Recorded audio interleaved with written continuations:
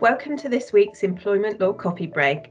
I'm joined today by Kevin Barrow, a partner specialising in working closely with clients in the workforce solutions sector. Kevin, this week we'd like to get your guidance on the IR35 rules that were delayed from April 2020 but are now due to come into force in April 2021. I know you've been advising clients extensively in this area, but for the benefit of those who might just be starting to think about the new IR35 rules, could you just remind us what the changes these new rules bring are?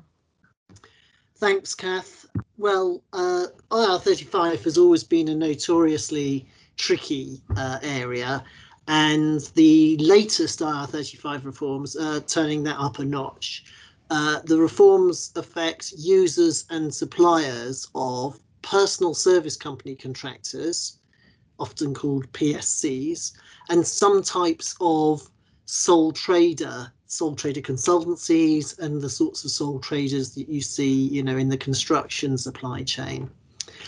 And, as with the public sector IR35 regime that came into force in 2017, the new IR35 reform will place the main IR35 tax liability with the person who pays the PSC contractor. But the end user will have liability issues as well. Essentially, the end user is obliged to assess whether the personal service company is inside or outside IR35, and to pass that assessment, which is called a status determination statement, onto its supplier and to the worker. The end user will be liable for unpaid PAY and NICs if it fails to do this properly.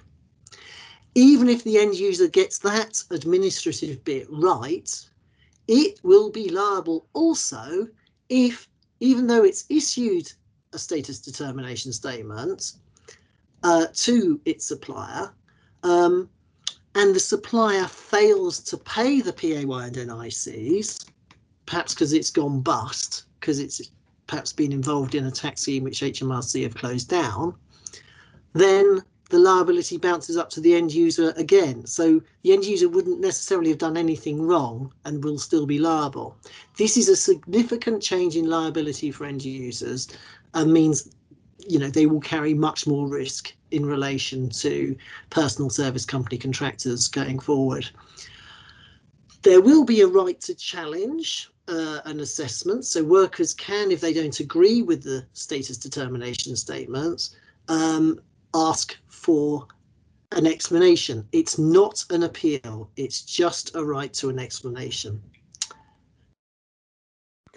Thank you, Kevin. That's really helpful. It sounds like there's quite a few significant changes there. Could you tell us a bit about how you're seeing this play out in practice with end users? Well, the headlines initially were all about end users introducing blanket bans of personal service company contractors for obvious reasons. They just didn't want the risk, and that sort of seems to be likely to work for those contractors who don't really have hard to find skills, who have no option but to do what they're told, and they will move probably to a PAYE basis of supply, although that's not always safe, because often that will be via so-called umbrella companies, some of which use aggressive tax avoidance schemes, so those will need to be checked out by end users. The blanket ban won't always work, though, for another reason, which is that the best contract worker talent, the hard to find talent, will have a feel for their market value and will insist on continuing to operate via a personal service company on the basis that they think they're outside.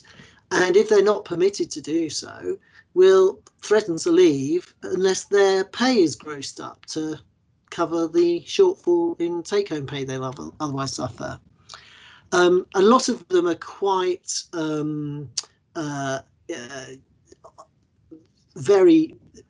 feel very strongly that because many of them are now remote working, that's further evidence that they're not supervised and therefore shouldn't be found as inside IR35.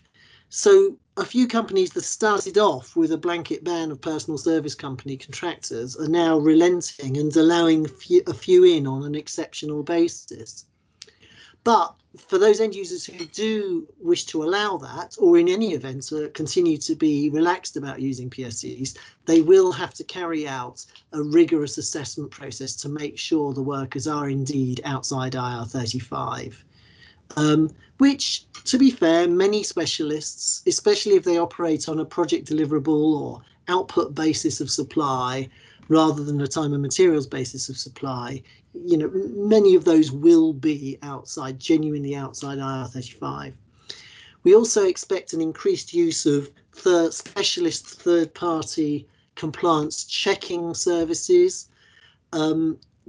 Given the huge liabilities that could arise and the likely proliferation of new types of tax avoidance scheme in the staffing supply chain, everyone who uses personal service companies and, you know, who supplies them will need to make sure that these checking services that they use do actually work.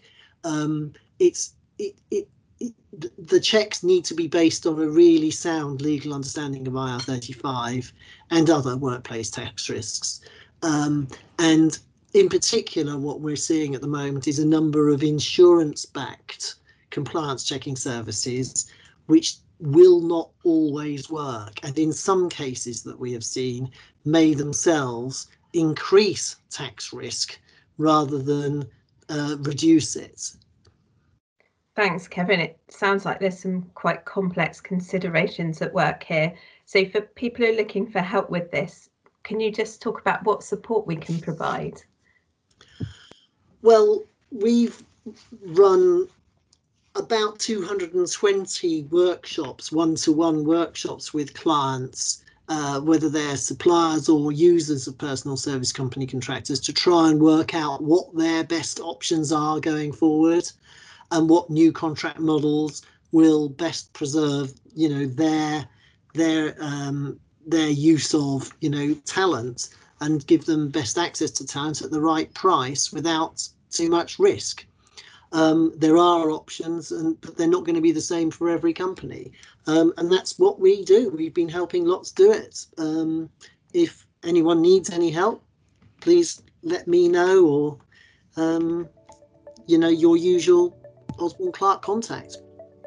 Thank you, Kevin. It's been so helpful to talk to you about the changes with the new rules coming to force in April 2021. I know many of our clients are busy reviewing their staffing arrangements, so we'll no doubt appreciate your practical help there.